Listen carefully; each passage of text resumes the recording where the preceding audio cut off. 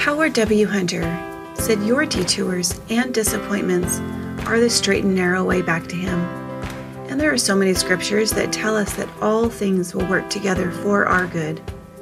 So how do you turn your detours as a parent into something that will work together for your good and for the good of the most important people in your life, your family? Join me in this podcast and let's talk about it.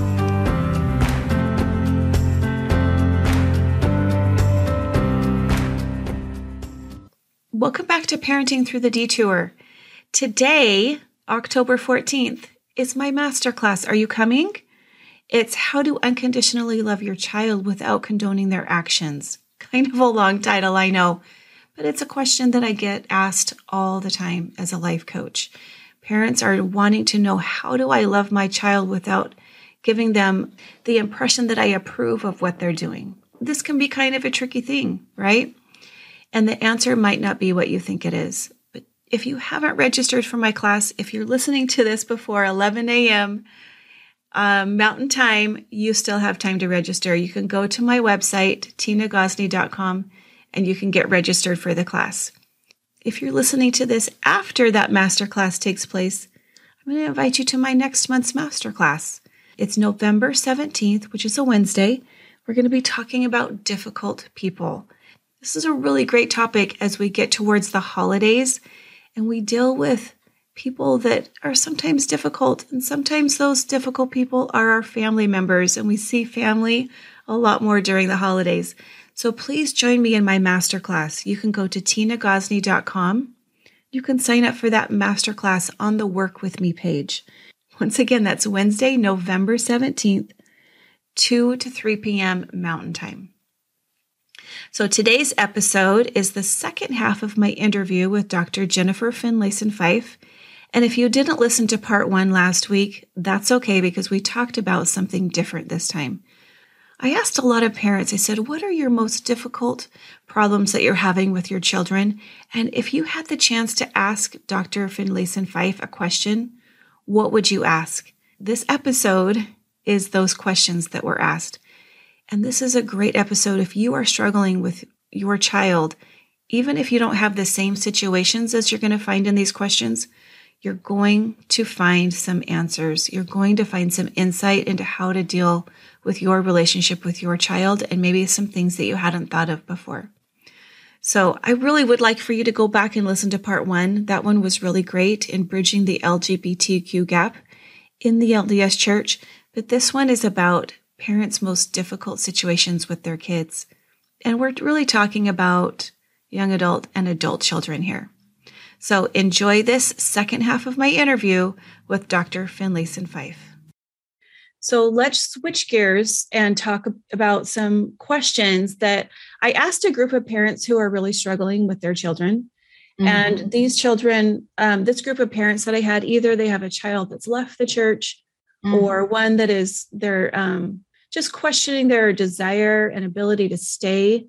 And mm-hmm. the parents are really struggling in different ways with these children that they have. So I limited it to several, but it's a pretty good representation of all the questions that were asked. Sure. And we'll see how many of them we can get through in the next 30 minutes or so. Right. So the first question was, when you have a child that leaves the church and adopts a different lifestyle than you have or the one you hoped that they would have, what can you do to maintain a positive influence in their life? By loving them. I mean, you will always have a positive influence if you genuinely care for them and care for their well-being more than you care about reinforcement of yourself or your, professed beliefs or even your way of life. If you just care for them and they know that's true. Now, that's easy to say that. Well, of course I love my child. Right. But are you willing to really be involved in their life and express your care for them, even if they're making choices that distress you? My brother left the church and was also making choices that were really harmful to his life and really unwise choices for quite a period of time. And I have to say, my mother was really like remarkable in many respects, because I watched her. Like, I know that it caused her pain to see him make the choices that he made. I know that she felt disappointment and some self-judgment around, am I a part of these choices? But she always knew he mattered. She always held his value as a genuine core aspect of her relationship to him. I mean, it wasn't like she was pressuring herself to do it. She would call him regularly. She'd care about him. He knew it was true that she cared about him. He was like inactive. He had substance abuse problems. He was unfaithful to his spouse. And, after 15 or 20 years of that, really, he decided he wanted to come back to church. Mm-hmm. And what was really striking for me is that he had no pride to swallow around. That is to say, he understood that he could just come back and he would continue to be loved. He didn't have to prove that his choices had been anything other than what they were. I'm not sure if I'm explaining myself well. He didn't have any ego to defend because he hadn't been treated as an outsider. Does that make sense? I don't know if I'm articulating what I saw my mother do so well. So he just was able to say, I want to come back. And he did. Mm-hmm. And so I think she did a good job of holding that you matter above any of the choices, even though he knew that she didn't think the choices were good for him. He knew it too, frankly. I mean, they both do it. Yeah. Well, there's another question that goes along with that one that mm-hmm. is, so how do you love your child without condoning what they're doing? I mean, I think it's just that it's not about you should do this other thing that makes me comfortable. It's more about it's concerning for me that you're doing what you're doing because I worry about its impact on you. Right? It's mm-hmm. like for my brother, it was like, I love you and I'm worried about the choices you're making and their impact on your life and your happiness and your well-being. Yeah. So it's not like, oh, I need you to go on a mission and do these things to make me feel like I'm the right kind of mother. That's different. And kids can sniff that out right away. Is this about my parent just wanting me to do things the way that they think, but they refuse to know me? They refuse to know why I'm different, why I don't want those things, why I see the world differently. That's when kids come up against that, you can say you love me all you want, but if you refuse to know me and understand how I think differently than you do, well, then it's cheap. It's cheap love because you're just saying you love me, but you're going to basically stay mired in your perspective only. Mm-hmm. Right. Which is a little different than, with my brother. I think he did know in his core that his choices had a self-destructive element to them. And so it's a little different than you're not doing things the way that I want you to do them. It was like concerned for your safety and your for your honest well-being, for your right, exactly, for your well-being, irrespective of reinforcement of any particular choices I make. So I think you want to really be careful about saying I love you, but because you want to make sure that your love extends to really knowing and understanding your child, is asking the courageous question of why have you chosen differently? What do you think about? How do you think about this that it doesn't make sense for you? It's meant a great deal to me. It's given me an anchor in my life. Why is it not been that for you? And I don't mean it in this like judgmental way. Like, why is it not? I mean, like, help me understand how you see the world differently. Right. Because again, that's the hard work of love. Yeah. And in asking that question, just being totally willing to receive whatever answer you get Yes. Even if it's not the one you want. Exactly. And it's probably not going to be the one that you want, actually. That's right. That's right. But I think sometimes that parents they tie in like approval of the lifestyle in with love. And I think that that's when they get a little bit confused and not knowing when they ask the question, like, how do I love them without condoning what they're doing? Yeah. They're putting approval in there somewhere in defining how they're loving their child. Yeah, exactly. And I think, especially an adult child, I think it does a great deal of good to a relationship with an adult child to truly let them be the architect of their lives. It is their responsibility at this point. Mm-hmm. And that doesn't mean that you can just, you have no role in their lives. Of course you do. But I think your primary role is to know them, to care about them, to offer your energy and your care for them, but really let them sort out their lives. That is their work. And I think when parents are too involved in trying to get their adult children to walk their path, they infect the relationship with judgment and rigidity.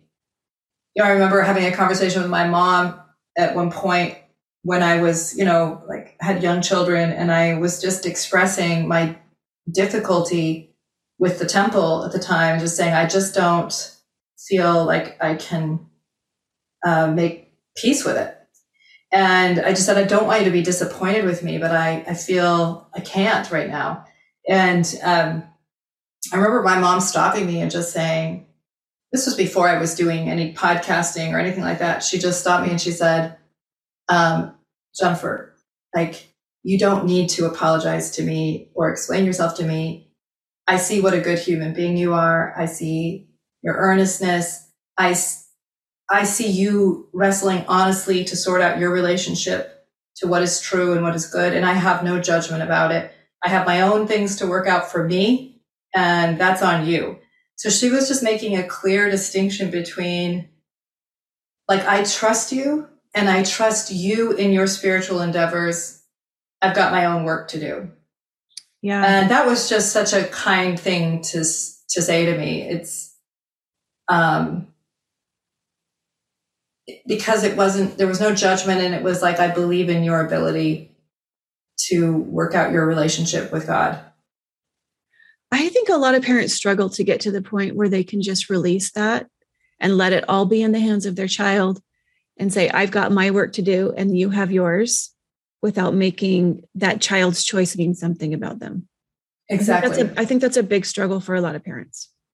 1,000%. Yeah. And yet so critical to do it, because it's what makes it, it's why I'm close to my mother, it's because I'm able to be who I am. And,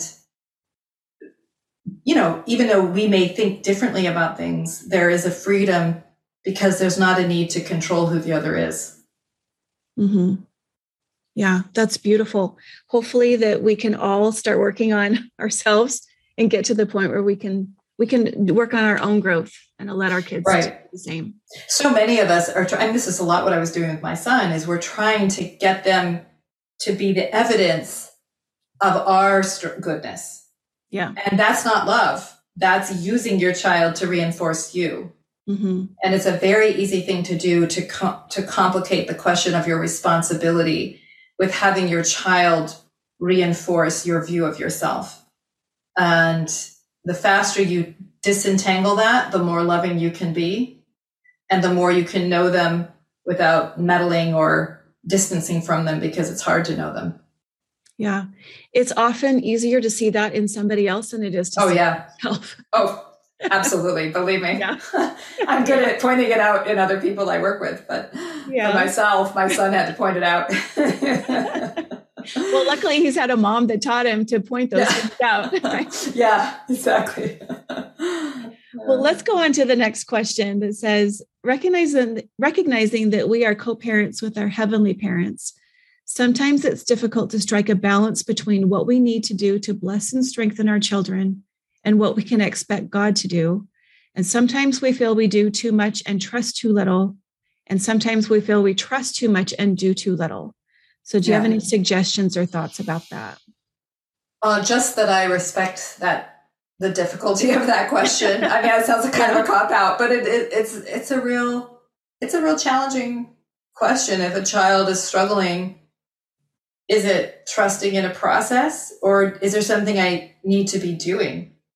And I don't think there are easy answers around that, especially with teenagers, young adults. There's a lot of development that needs to be on the shoulders of that emerging adult for them to really find their strength and find their capacity, and knowing, like, am I under involved? Am I over involved? I don't know that there's anything easy, and it's easier to see maybe in someone else, or think you see it. I'm not sure that we necessarily know. And my son, the same son, said to me just recently, you know, I appreciate how much you were looking at yourself to see if there was something. But he said, honestly, I just think I had to go through that process. There wasn't really going to be another way for me except to kind of go into that struggle to figure out more about who I was. And he may be right. He may not be right. I certainly think there were things that I was doing that didn't help. But I guess what I'm trying to say is parenting is noble work, in part because you are so often reaching through the dark, trying to figure out what it means to love this unique child with their specific challenges, strengths, and desires. And then what does that mean here? And I think a big dose of self-compassion and compassion for your child is part of the trick, is to just love in the face of the not knowing. I think a lot of us want some idea, like, if we're trying, everything will work out and it will all be great. And that's the evidence that you did it right. And I'm not denying that doing things wisely is going to yield a better reality than doing things in a arrogant or blind way. But that said, so much about loving and living in an imperfect and fallen world is to just tolerate that sometimes all you have is compassion for yourself and the other. Yeah. And that's not a small thing. That's a big deal. Yeah. But it can be sometimes, yeah, it sounds simple, but it can be like exactly the thing that stretches you. But it's also the thing that helps you find the anchor you actually need. But it's not necessarily that everything works out in the ways you had expected. Yeah. And when things don't work out the way that you expected or hoped, it's really easy to turn that blame on yourself and say, well, I've done something wrong. This was my fault. And then, you can't turn back the clock. So then you're stuck with, I'm going to feel guilty for the rest of my life because I caused this. Yeah. And I think so. I think when you say, like, finding self-compassion is huge. Yeah. Well, and kind to your child. Because if every time you see them, you feel a pang of self-hatred, how are you going to feel about them? Yeah, because that pressure comes through in your interactions with them. Yeah, absolutely. Yeah. Absolutely. And so I do think a big part of spirituality and love is self-forgiveness, forgiving yourself for what you didn't know, for what you didn't yet understand, forgiving life for its profound imperfection. Mm-hmm. I mean, I think that's really strangely where our spirituality is in having compassion towards ourselves in our flawed and emerging state. And so you want to learn from your past. You're foolish not to. You want to take what you missed, where you were blind, and integrate that into yourself so that you don't make the error again. You want to spare yourself and others the same suffering. But to sit around and beat yourself up for what you didn't know at the time, I think is not a great way to live. It doesn't yield anything good. No. And it just focuses your future on your past. So you're just like, you never same mistakes. You never get past it and grow and learn. That's right. Yeah. Let's go to another one. I have a couple here that are really specific instances. So there's a parent who says they're struggling to maintain a healthy relationship with a child who is a young adult. And they thought that in their perception, he had a really good childhood. And they did everything that they could to give him a really great home growing up. But since he has left home and gotten married, he is seeing his growing up years at home and in the church as traumatic. And he used the word traumatic. He's very defensive and angry when they try to talk to him about anything. And he's telling himself now a very different story about his childhood than what the parents are perceiving as reality. Yeah. Okay, good. Well, I would definitely not try to prove to your child that they're wrong, because you're just going to get entrenched in a meaning battle, and you actually drive the other person more deeply into their position if you're trying to prove that they are getting it wrong. I would first say your child is probably taking this position for a reason, some of which may be true and good, and some of which may be self-serving in a not good way. That is, like, they may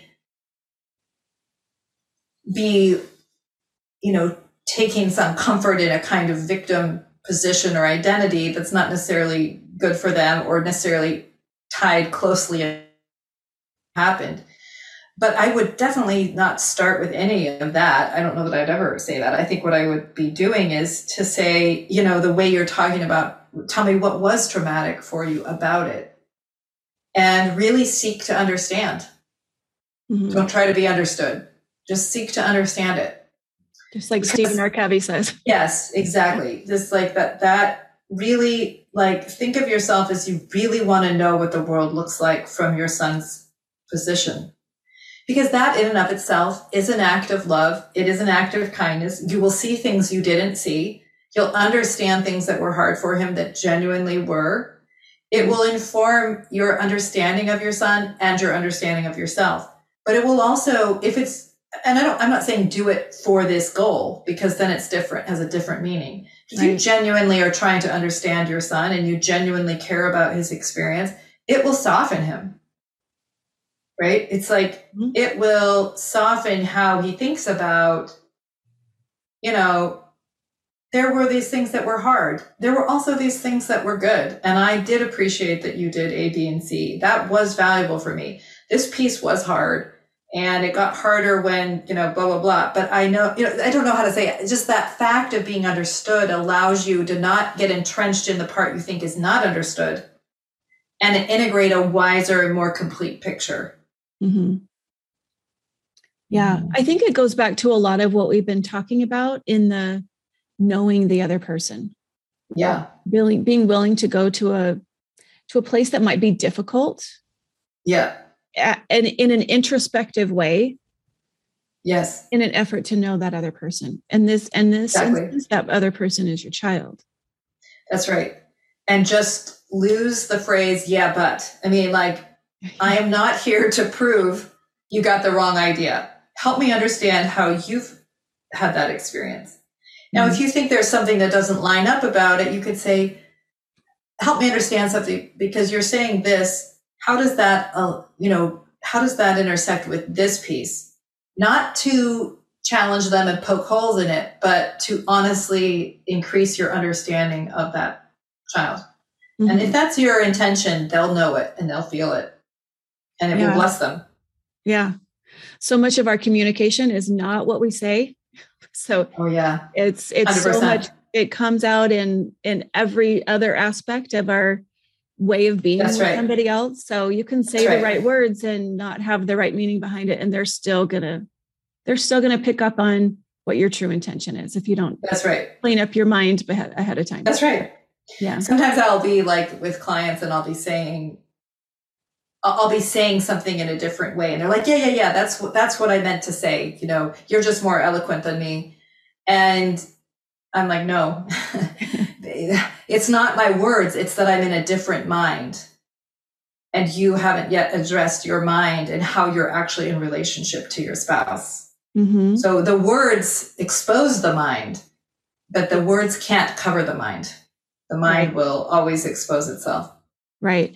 Well, and that directly feeds back into the discussion that we had on LGBT with the they and those people Yes, that's versus right. the we and us. That's right. Because the language that the mindset that you're coming at somebody with is going to show up in your language. Yes, that's right. It's going to automatically show up. Yeah. Okay. We've got 2 more questions. One is another really specific question. And this is for this woman has a daughter that's a little older. She's in her mid 30s now. And she said this daughter left the church at 19 years old, but she's always struggled with embracing her sexual identity, not in a wondering if she is on the LGBT spectrum, but just in her own sexual being in herself because of what she experienced in her growing up years at church. And this is the daughter's words. She said, I experienced trauma at church, like little T trauma, she said, and felt dread, fear, and terror. And I was always afraid I was going to make a mistake and be eternally damned. I didn't really know what the rules were, and I was always struggling to follow them. But if I ever made a mistake, there was no way back. And now this daughter struggles with depression, suicidal ideation, and has never felt like she was worthy. And the mother feels just really sad that she didn't convey a way of living the gospel to her daughter that was really beautiful and joyful. But and at church, she got the idea of the hard parts of the gospel and didn't ever really get to experience the joy of it. So she wants to know, like, how, like, knowing, like, that's how we used to address things so many years ago. And that's not jiving with our kids now. Yeah. And so how do we change things now in the way that we talk about them at church and at home? Yeah. Well, one thing I would say is there's a difference between, how people take in information has a lot to do as well with where they are, how they think. I just remember a friend of mine and I would sit in the same church meeting and we'd come home and have very different interpretations of the meaning based on our own lived experiences, our own histories, and so on. Right. And so if you're someone who is somewhat prone to perfectionism, somewhat anxious, somewhat inclined towards self-doubt and a sense of not being enough, I think there's a kind of a native difference in people where some are more like, it's not my problem, it's your problem. Okay, that has its own challenges. Others that sort of assume that there's something they're doing wrong. So to be in a church culture that can be perfectionistic, behavioristic, very much in this idea of sin as reducing value, which is often kind of implicit in how many of us speak at church, that can be very hard on a very conscientious or scrupulous child. And so that's unfortunate. And that same kind of narrative can be probably pretty good for somebody who struggles to consider their impact on others, but often it's the ones that are very sensitive that are absorbing that and in a way that works against their spirituality. Yeah. So I think if I were the parent of this child, my concern would be much less about whether or not they go back to church, because I think church is just one way of living the gospel. The bigger goal is, can I help my child step into a spirituality that's actually truer to what is in relationship to God than how she's come to understand this relationship to our ideals. So I would be saying, I would be saying, the more you can learn to live in a relationship of self-compassion and believe in a God of compassion, the freer your life will be. And these ideas that you've internalized are wrong. I mean, they're limited. They are off. They're constricting your life, not expanding it. And you are hard on yourself. But the truth is that maybe not the God in your head, but the real God loves you, knows you, values you, has compassion for you. And the more you can understand and let yourself believe that, the more you will feel some freedom in your life. I might, as the parent, be looking at, have I had a role? No, you may not, because You can have a child who's on the anxious self-doubting side, and you can be constantly trying to be the antidote to that, and it still may not work. But have I offered a view of God as sort of rigid or demanding or very concerned with behavior and not looking on the heart? Or have I communicated a God that looks on the heart through how I relate to my child, through how I relate to myself? That's the piece that through your own self-awareness can be an antidote. Yeah. And I think it is always good to remember that we all hear our own versions of what's happening before us. Absolutely. And we don't, 100%. Lots of times we don't truly know how our children are internalizing things until they become older and are able to express that, because they just don't have the capacity to do that when they're younger. That's right. That's exactly right. And this mother even told me, she said her daughter's in her mid-30s now. She didn't even have the capacity to express that until just the last few years. So that was a lot of years of internalizing that before she was able to express to her mother what she was going through. Yeah. So hard. Yeah, that's tough. Yeah. But just to be aware that there are people that interpret things differently than you, I think is so valuable. Yes, exactly right. Yeah. Okay, we've got one last question, and that is, how do we continue to guide and teach our children when they aren't open to talking about their feelings about the gospel? You live it. That's the most important thing, is how you live, how you relate to others. We're only as true as we behave, right? And so you want your children to understand the core of the gospel through watching parents who are loving to one another, to the people around them, who are not judgmental or simple-minded and are open-hearted in their relationship to the child, to each other, to themselves. That's giving your child the most important piece. A lot of times we think of our faith as as Christ said, that the Sabbath was made for man, not man for the Sabbath. That is, our religious practices, church attendance, scripture study, temple attendance, all that is designed to facilitate our spiritual anchoring and our capacity, but importantly, our capacity to love. Yes. But a lot of us do what the Sadducees and Pharisees do, which is we make those things the thing. Right. And so we're trying to get our kids to do the things rather than what's the larger goal? What's the spirit of the law here? Right. And even if my child's not being as orthodox or compliant or whatever as I think they ought to be, or I would be more comfortable if they were, or whatever, that you're really thinking about, do they understand the spirit of Christianity? Do they understand how to be in relationship to others? Are they reaching for this higher part of themselves? And that's the most important piece. Yes. And these children I'm not sure of the ages, but they might be young enough to not be able to articulate their thoughts about the gospel. Oh, yeah, definitely. I remember years ago that I was struggling like these parents are.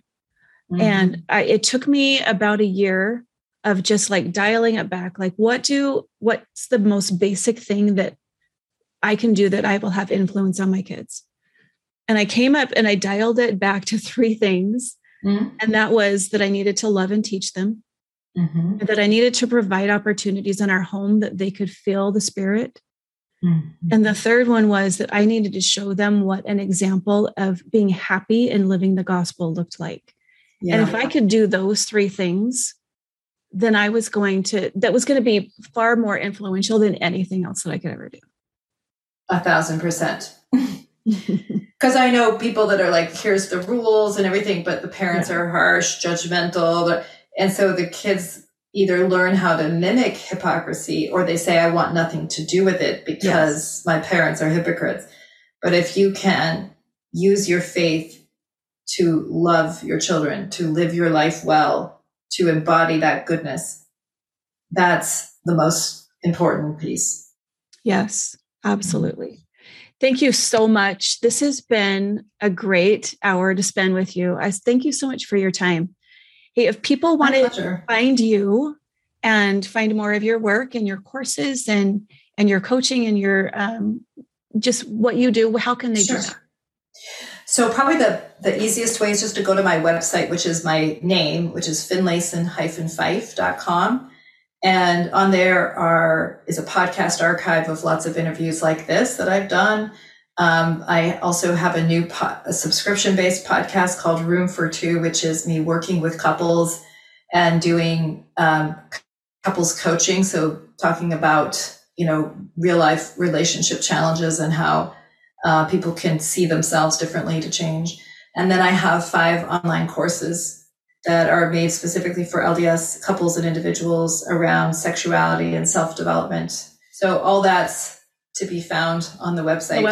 And more. Yeah, exactly. A lot of things that people can go to get some help from you. Yeah. Yeah. That's wonderful. Yeah. Thank you so much for being here. I appreciate it, Jennifer. It's my pleasure, Tina. Hey, did you love that interview with Dr. Jennifer Finlayson-Fife as much as I did? If you did, make sure you go to her website and check out her courses. They are amazing, and she has so many ways to help people.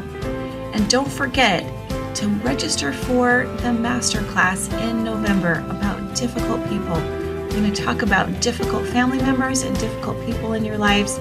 And you need this masterclass as you go into the holidays and start getting around people that you might not be around the rest of the year. So make sure you go to the website and register for that masterclass. And thanks so much for being here with me today, and I'll see you next week.